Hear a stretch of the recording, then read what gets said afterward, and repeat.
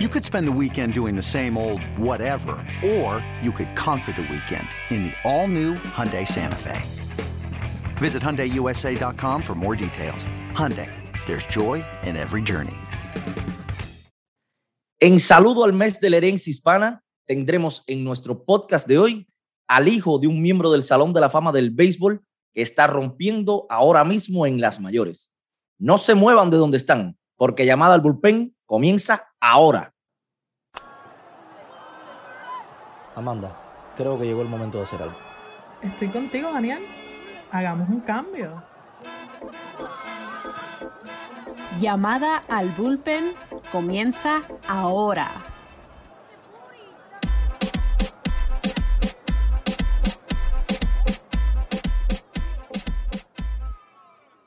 Buenos días, buenas tardes y buenas noches a todos los que nos escuchan en Llamada al Bullpen Podcast, nuestro podcast del béisbol de las mayores. Yo soy Daniel Alfonso y como siempre les digo que nos sigan a través de todas las plataformas donde escuchan podcast, Apple, en Spotify, en todas las plataformas donde escuchen podcast. Hoy tenemos un invitado súper especial en nuestro podcast, como anuncié al inicio, y para ello tengo como siempre la compañía de mi amiga y colega Amanda Rivera. Bienvenida, Amanda. Estamos muy contentos hoy. Saludos, Daniel. Saludos a todos los que nos escuchan. Estamos felices. Tenemos aquí a un invitado de lujo, alguien con quien queríamos hablar hace tiempo. Así que, Daniel, no esperemos más nada. Así que adelante, preséntalo. Nosotros estamos seguros que ustedes van a disfrutar muchísimo nuestro podcast de hoy porque tenemos nada más y nada menos en Llamada al Bullpen que a Vladimir Guerrero Jr. Bienvenido, Vladi, a nuestro podcast. Gracias por darme la oportunidad de estar aquí hoy. Hemos estado esperando por este momento durante muchísimo tiempo, Vladi, porque en verdad eres una de las caras de las grandes ligas ahora mismo y por supuesto una de las caras latinas de todas las grandes ligas, además de todo lo que tenemos para conversar contigo hoy, que son muchísimas cosas. Sabemos que estás, por supuesto, siempre entrenando, pero queremos conversar contigo en nuestro podcast sobre muchas cosas hoy, así que prepárate.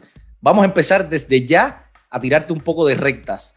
En primer lugar, queremos que nos hables sobre tu infancia, Vladi. ¿Cómo fue crecer viendo a tu papá, Vladimir Guerrero, brillar en lo más alto de las grandes ligas? ¿Cómo fue crecer diciendo que eras hijo de él, hijo de Vladi? ¿Y cuándo tú decidiste que querías jugar béisbol? Bueno, obviamente cuando yo decidí jugar béisbol ya a los 8 o 9 años, ya iba, mi papá tenía una liga de él que él hizo, ¿sabes? Y ya iba a la liguita a jugar de 8 y 9 años. ¿Sabes? No tuve mucho que decir que era hijo de él, porque ya obviamente en el pueblo donde crecí todo el mundo me conocía desde pequeño y no tenía que estar diciendo, mira, yo soy hijo de Vladimir.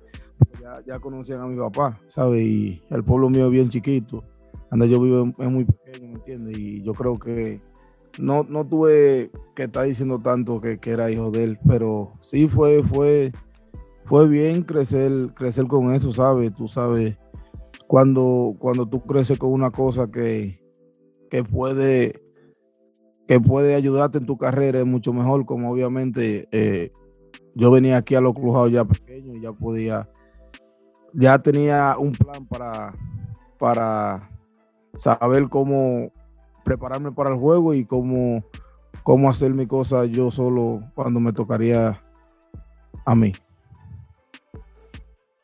Vladi, ¿qué representa para ti utilizar el número 27, que es el mismo número que usó tu papá durante 16 temporadas en las mayores? Bueno, muy bien. Lo uso también más por mi mamá, ¿me entiendes? Mi mamá cumpleaños 27 de junio y yo creo que al tú tenías a tu madre que cumpleaños ese día y tu padre que usa ese número, tú siempre elegí ese número. Wow, eso era un dato que no teníamos, Amanda. El 27 de Vladi no es solamente por Vladi Guerrero, su papá, sino por su mamá. Tremendo dato que nos acaba de dar aquí. Es doble primicia especial. En nuestro podcast. Primicia, sí, seguro.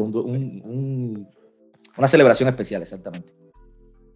Vladi, queremos que nos converses un poco, que converses con nosotros un poco acá sobre tu abuela Altagracia, que por supuesto todos los que han seguido las mayores y han seguido la carrera de tu papá y la tuya, saben que es una tremenda cocinera. Muchísimos peloteros, sobre todo de la República Dominicana, han probado su comida por años. ¿Cuál es tu plato favorito de abuela Altagracia? Y dinos si ella te enseñó a cocinar algo, si sabes cocinar algo. Bueno, mi plato favorito son todos, porque obviamente todos Es me difícil, gustan, es difícil escoger, es difícil escoger. es difícil, sí, pero no, yo nunca he aprendido, ella nunca me enseñó a cocinar, porque, ¿sabe? Ella se levanta muy temprano a cocinar, y ya cuando yo me levanto ya la comida está hecha, ¿sabes? Pero a mí no me gustaría aprender tampoco, porque no tengo mucha paciencia para cocinar. Yo veo mucha gente cocinando y no tengo mucha paciencia. O sea que no cocinas nada, Vladi, nada. No, nada. Yo si tengo hambre y puedo tener comida en la nevera, voy a un restaurante y como o pido Willy. Ay. Así que Vladi no cocina. Está bien eso. No. Vas a tener que aprender, vas a tener que decirle a abuela Altagracia que te enseñe un poco. Sí, el primo mío, Gaby Guerrero me está enseñando, pero como te dije, no tengo mucha paciencia para eso. Está bien. Vladi, hablemos del año de tu debut, 2019.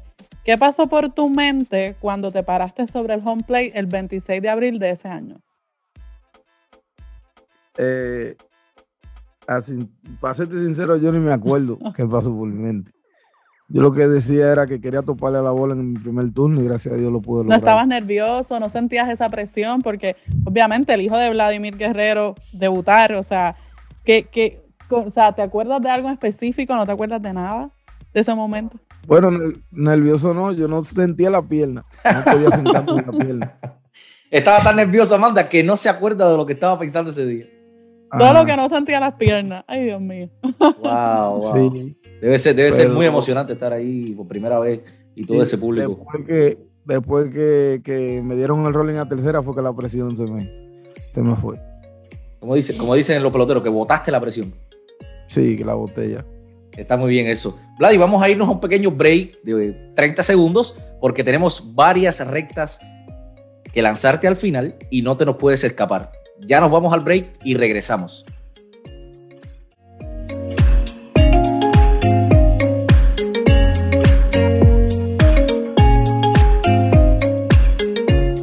Estamos de regreso en Llamada al Bullpen en nuestro podcast. Les recuerdo que tenemos un invitado súper especial. Se trata nada más y nada menos que el jugador de los Blue Jays de Toronto, el dominicano Vladimir Guerrero Jr. Vladi, queremos que hablemos un poco sobre tus experiencias en Juego de Estrellas. Digo tus experiencias porque, por supuesto, todos recordamos lo que pasó en el Juego de las Estrellas, en el derbi de jonrones del Juego de las Estrellas del 2019, cuando literalmente montaste un show en la final con Pete Alonso, aunque no hayas podido ganar esa ronda final. Incluso en ese Juego de las Estrellas, para quien no lo recuerde, Vladi implantó un récord para una ronda con 29 jonrones. Cuéntanos un poco cómo fue esa experiencia del derbi de jonrones donde estuviste en la final con Pete Alonso. Bueno, yo me sentí bien, muy contento, ¿me entiendes? Y de estar representando a América Latina. Y yo creo que cuando tú tienes algo en el corazón que quieres disfrutar, las cosas te salen mucho mejor. Y eso fue lo que fui a hacer, a disfrutarlo. Y no pude ganar el premio, pero lo disfruté al máximo. Eso es lo importante, disfrutarlo todo siempre al máximo. Vladi, yo te tengo que preguntar, porque es que tú haces ver que batear sea tan fácil. O sea, ¿cómo lo haces? No, eso piensan ustedes que yo lo hago ver que es fácil. Pero es muy difícil. Si no es la confianza que uno tiene cada día que uno llega aquí al play, ¿me entiendes? Y prepararte mentalmente para poder hacer la cosa que tiene que hacer en el terreno. Y cada vez que te esté enfrentando un pitcher, trata de decir, obviamente yo siempre digo, él no es mejor que yo, él tiene que tirar la bola por aquí. Y Por eso que quizás ustedes dicen que es fácil, pero batear no es fácil. Amanda, eso lo decimos nosotros que no bateamos. No, por a nivel eso de lo Grandes digo, Ligas. lo hace ver fácil. Eso no significa que sea fácil, pero porque yo he ido a batting cages y a mí me va súper mal. Yo nunca le puedo pegar a la bola. A mí también. Nosotros somos malos en batting cage, Vladi. A mí también me va mal. Vamos a regresar, Vladi, al tema del Juego de las Estrellas. Yo decía al principio de este segmento que yo hablaba en plural del Juego de las Estrellas porque estuviste en el 2019 en el Derby de Jonrones y estuviste por primera vez en el juego como tal en este 2021. ¿Cómo puedes calificar lo que se vive durante esos días del Juego de las Estrellas? ¿Cómo se siente un joven de 22 años? Amanda, escucha esto, 22 años, cuando mira a su alrededor y ve a su lado figuras que han brillado en las Grandes Ligas durante tantos años. ¿Cómo se siente ese momento? Bueno, uno se siente muy bien, alegre. Tú ves el esfuerzo que tú pones en la temporada muerta y ves que eso está llegando, tú te sientes muy bien, pero a la misma vez te sientes un poquito cansado porque tienes que levantarte temprano, tienes que coger mucho sol, hacer mucha entrevista, pero, ¿sabes? Me la disfruto lo más que pueda y gracias a Dios me la disfruté bastante. ¿Con quién estuviste todo el tiempo en el Juego de las Estrellas? Nos imaginamos que estuviste con Soto, con los muchachos de Dominicana ahí para arriba y para abajo. Tú sabes que con el que yo más hice, como decimos nosotros, coro fue con Tati. Soto tenía la familia con él y estaba del otro lado porque había dos lados. Había que cruzar un túnel para cruzar para el otro hotel. Entonces a él lo pusieron del otro lado, y Tati estaba del mismo lado que yo. Quizás por eso yo hice más coro con Tati. Mucha bulla. La pasaron súper bien en todo el contenido que pudimos ver y que se creó. Vimos ese carisma que ustedes tienen, o sea, como que se llevan súper bien y demás, así que se vio que fue súper cool la experiencia. Sí, muy bien, una buena experiencia, ¿sabes? Y ya uno aprende, ya uno sabe cómo es la cosa del Juego de Estrellas, ya uno sabe cómo evaluarse en esos eventos. Vladi, los Blue Jays son uno de los equipos más jóvenes y divertidos de toda la liga. La química entre todos los muchachos, Teoscar, entre Bo, Lourdes, Springer, se ve que todo es bien natural. ¿Cómo es el ambiente que se vive en el interior del equipo? ¿Quién fue el autor intelectual de la jersey? O sea, ¿cómo surgió también? Porque hemos visto de la jersey que están usando la gente del barrio, que usan cada vez que conectan un jonrón también. O sea, que se ve que esa dinámica entre ustedes es súper. Sí, obviamente eso surgió el año pasado. La gente del barrio, cuando duramos una semana, Gurriel bateaba Teócal, Gurriel y yo juntos en el line-up y cada vez que esa tanda llegaba siempre había una carrera, siempre había dos carreras y comenzó la gente del barrio y nos surgió hacer ese jaque para el jonrón. Eso fue idea de Tito Lebrón, hacer jaque para cada vez que uno diera un jonrón. Oye, ¿quiénes tendrían que estar en la portada del disco La Gente del Barrio? Si hicieran un disco, si hicieran un álbum musical, La Gente del Barrio, ¿quiénes tendrían que estar allí? Escoge 3 de los Blue Jays que tendrían que estar en la portada. Teócal, Gurriel y yo. Y yo creo que también tienen que dejar por ahí al manager, a Charlie Montoya, porque él le gusta tocar los timbales, las congas, no sé cómo sea. Sí, claro, obviamente.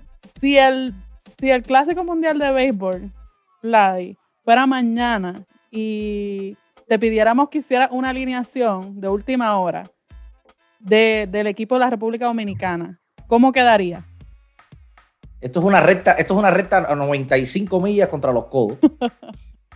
Bueno, yo creo que yo pondría primer bate Tali Marte, segundo bate Fernando Tati, tercer bate Juan Soto, cuarto bate yo, quinto bate Nelson Cruz, sexto bate José Ramírez, No, sexto bate Rafael Devil, séptimo José Ramírez, octavo pondría Teócar Hernández y noveno pondría a Ketel Marte. Uy, tremendo line-up. Este line-up, Amanda, es para ser campeón del Clásico Está Mundial. difícil. Quien se enfrenta a ese line-up la tiene difícil. Nada más que decir. Y tú sabes, hay más, pero sabes, me agarraron de sorpresa. No estaba preparado. Esa es la idea. Pero pues pasaste la prueba de construir el line-up. Vladi, ¿quién baila mejor entre tú, Tatis y Soto? ¿Qué tipo de música escuchas tú con más frecuencia? Yo escucho mucho merengue y reggaetón, pero Tati siempre que le gusta bailar y siempre que lo que pasa Entonces Tati es el bailador del trío. Sí, a mí es que me graban de repente porque pero por eso ya no estoy bailando porque te tenemos grabado en Corte 4 varias veces. ¿Cuál es el walk-up song que usas este año, Vladi? Yo tenía El Niño de Bulova y ahora tengo dos canciones. Tengo una que se llama Traigo Fuego de Peña Suazo y la otra de Peña Suazo que se llama Como Quiera Dice. Tíranos una línea. ¿Nos cantas un poquito? No, yo no sé cantar. Nada. Ni Nada. En la bañera. Al menos. Está bien. Si tuvieras la oportunidad de interpretar a un jugador de las mayores, del pasado o del presente, en una película, ¿quién sería? A mi papá. Tremenda respuesta, Daniel. No, esa respuesta no tiene... Bueno, mira, no lo esperábamos. Ahora nos agarraste tú de sorpresa a nosotros. No esperábamos que fuera a decir... Yo me imaginaba que iba por esa línea. Es bien difícil porque también su padrino es Pedro Martínez. Así que él tiene buenos ejemplos mientras iba creciendo, Vladi. Así que es bien difícil. Muy difícil. Casualmente, Amanda, sobre Pedro, quería hacerle la próxima pregunta a Vladi. Queríamos, Vladi, que nos comentaras qué crees sobre tu padrino, Pedro Martínez, sobre su carrera y además queremos que nos des unas consideraciones sobre la figura y la carrera de Albert Pujols. Bueno, tú sabes, ya ha mencionado leyenda ahí, Albert Pujols y padrino Pedro, ¿sabes? Son de las personas que tienen respeto por el juego, respetan a la persona, no importa si tú tienes menos años que ellos o si tú no has jugado más pelota que ellos, sino te respetan y tratan de ayudarte lo más que puedan adentro y fuera del terreno. Así mismo es. Vladi, antes de irnos, nosotros tenemos una sección aquí en Llamada al Bullpen, que es desde las gradas, que es que le preguntamos a los fanáticos que nos envíen preguntas para hacerte. Entonces tenemos unas cuantas por ahí y voy con la primera, que la envió Wesley desde República Dominicana y pregunta: ¿cuál ha sido el mejor día que has vivido en tu carrera en las mayores? Mi debut. Es que no te acuerdas, porque solo no te acuerdas que no sentías las piernas. Ajá. Pero sí, ¿quién no? O sea, aquí en ese momento, ¿no? La próxima dice: ¿qué tan importante es para ti jugar en la primera base? Y la hace Gerardo, que tiene 21 años y desde Venezuela. Bueno, sabes, yo soy la persona que me adapto donde me pongan y trato de ayudar al equipo a ganar, y si me pusieron ahí porque puedo ayudar al equipo a ganar, y sabes, muy importante tratar de hacer la pequeña cosa para ayudar al equipo a ganar.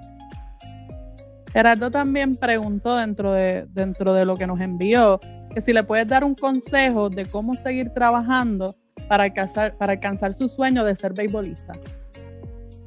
Bueno, que confíen en Dios, trabajen duro y nunca le falten el respeto a su madre ni a su padre. Y la última pregunta la envió Christopher Pérez desde República Dominicana y pregunta: ¿cuál ha sido tu cuadrangular favorito? Todo lo que ha dado, todo lo que ha dado para mí son favoritos. Bueno, Daniel, esas fueron todas las preguntas desde las gradas, así que Gladys, gracias por responderle a nuestra audiencia que nos siguen y que estaban esperando que estuvieras con nosotros en Llamada al Bullpen. Pues nada, Vladi, ya, eso es todo por hoy. Te agradecemos muchísimo que hayas estado con nosotros en Llamada al Bullpen y ojalá podamos tenerte de nuevo aquí para que converses con nosotros y a través de nosotros con nuestros fanáticos. A todos nuestros oyentes, muchas gracias por escucharnos como siempre, sobre todo en este podcast especial en saludo al mes de la herencia hispana, donde tuvimos a un invitado súper especial que todos estábamos esperando, Vladimir Guerrero Jr. Como siempre, les recuerdo seguirnos en todas nuestras redes y en todos los lugares donde ustedes escuchen podcast, en Apple Podcasts, en Spotify, en iBooks, en todas las plataformas donde escuchen podcast. Y además, les recuerdo también que pueden escribirnos a través de nuestro número de WhatsApp al 305-697-5514. Yo soy Daniel Alfonso y como siempre agradezco a mi amiga y colega Amanda Rivera por acompañarme en este episodio especial por el mes de la herencia hispana. Ustedes y nosotros nos volveremos a encontrar en una próxima edición de Llamada al Bullpen Podcast. ¡Chao!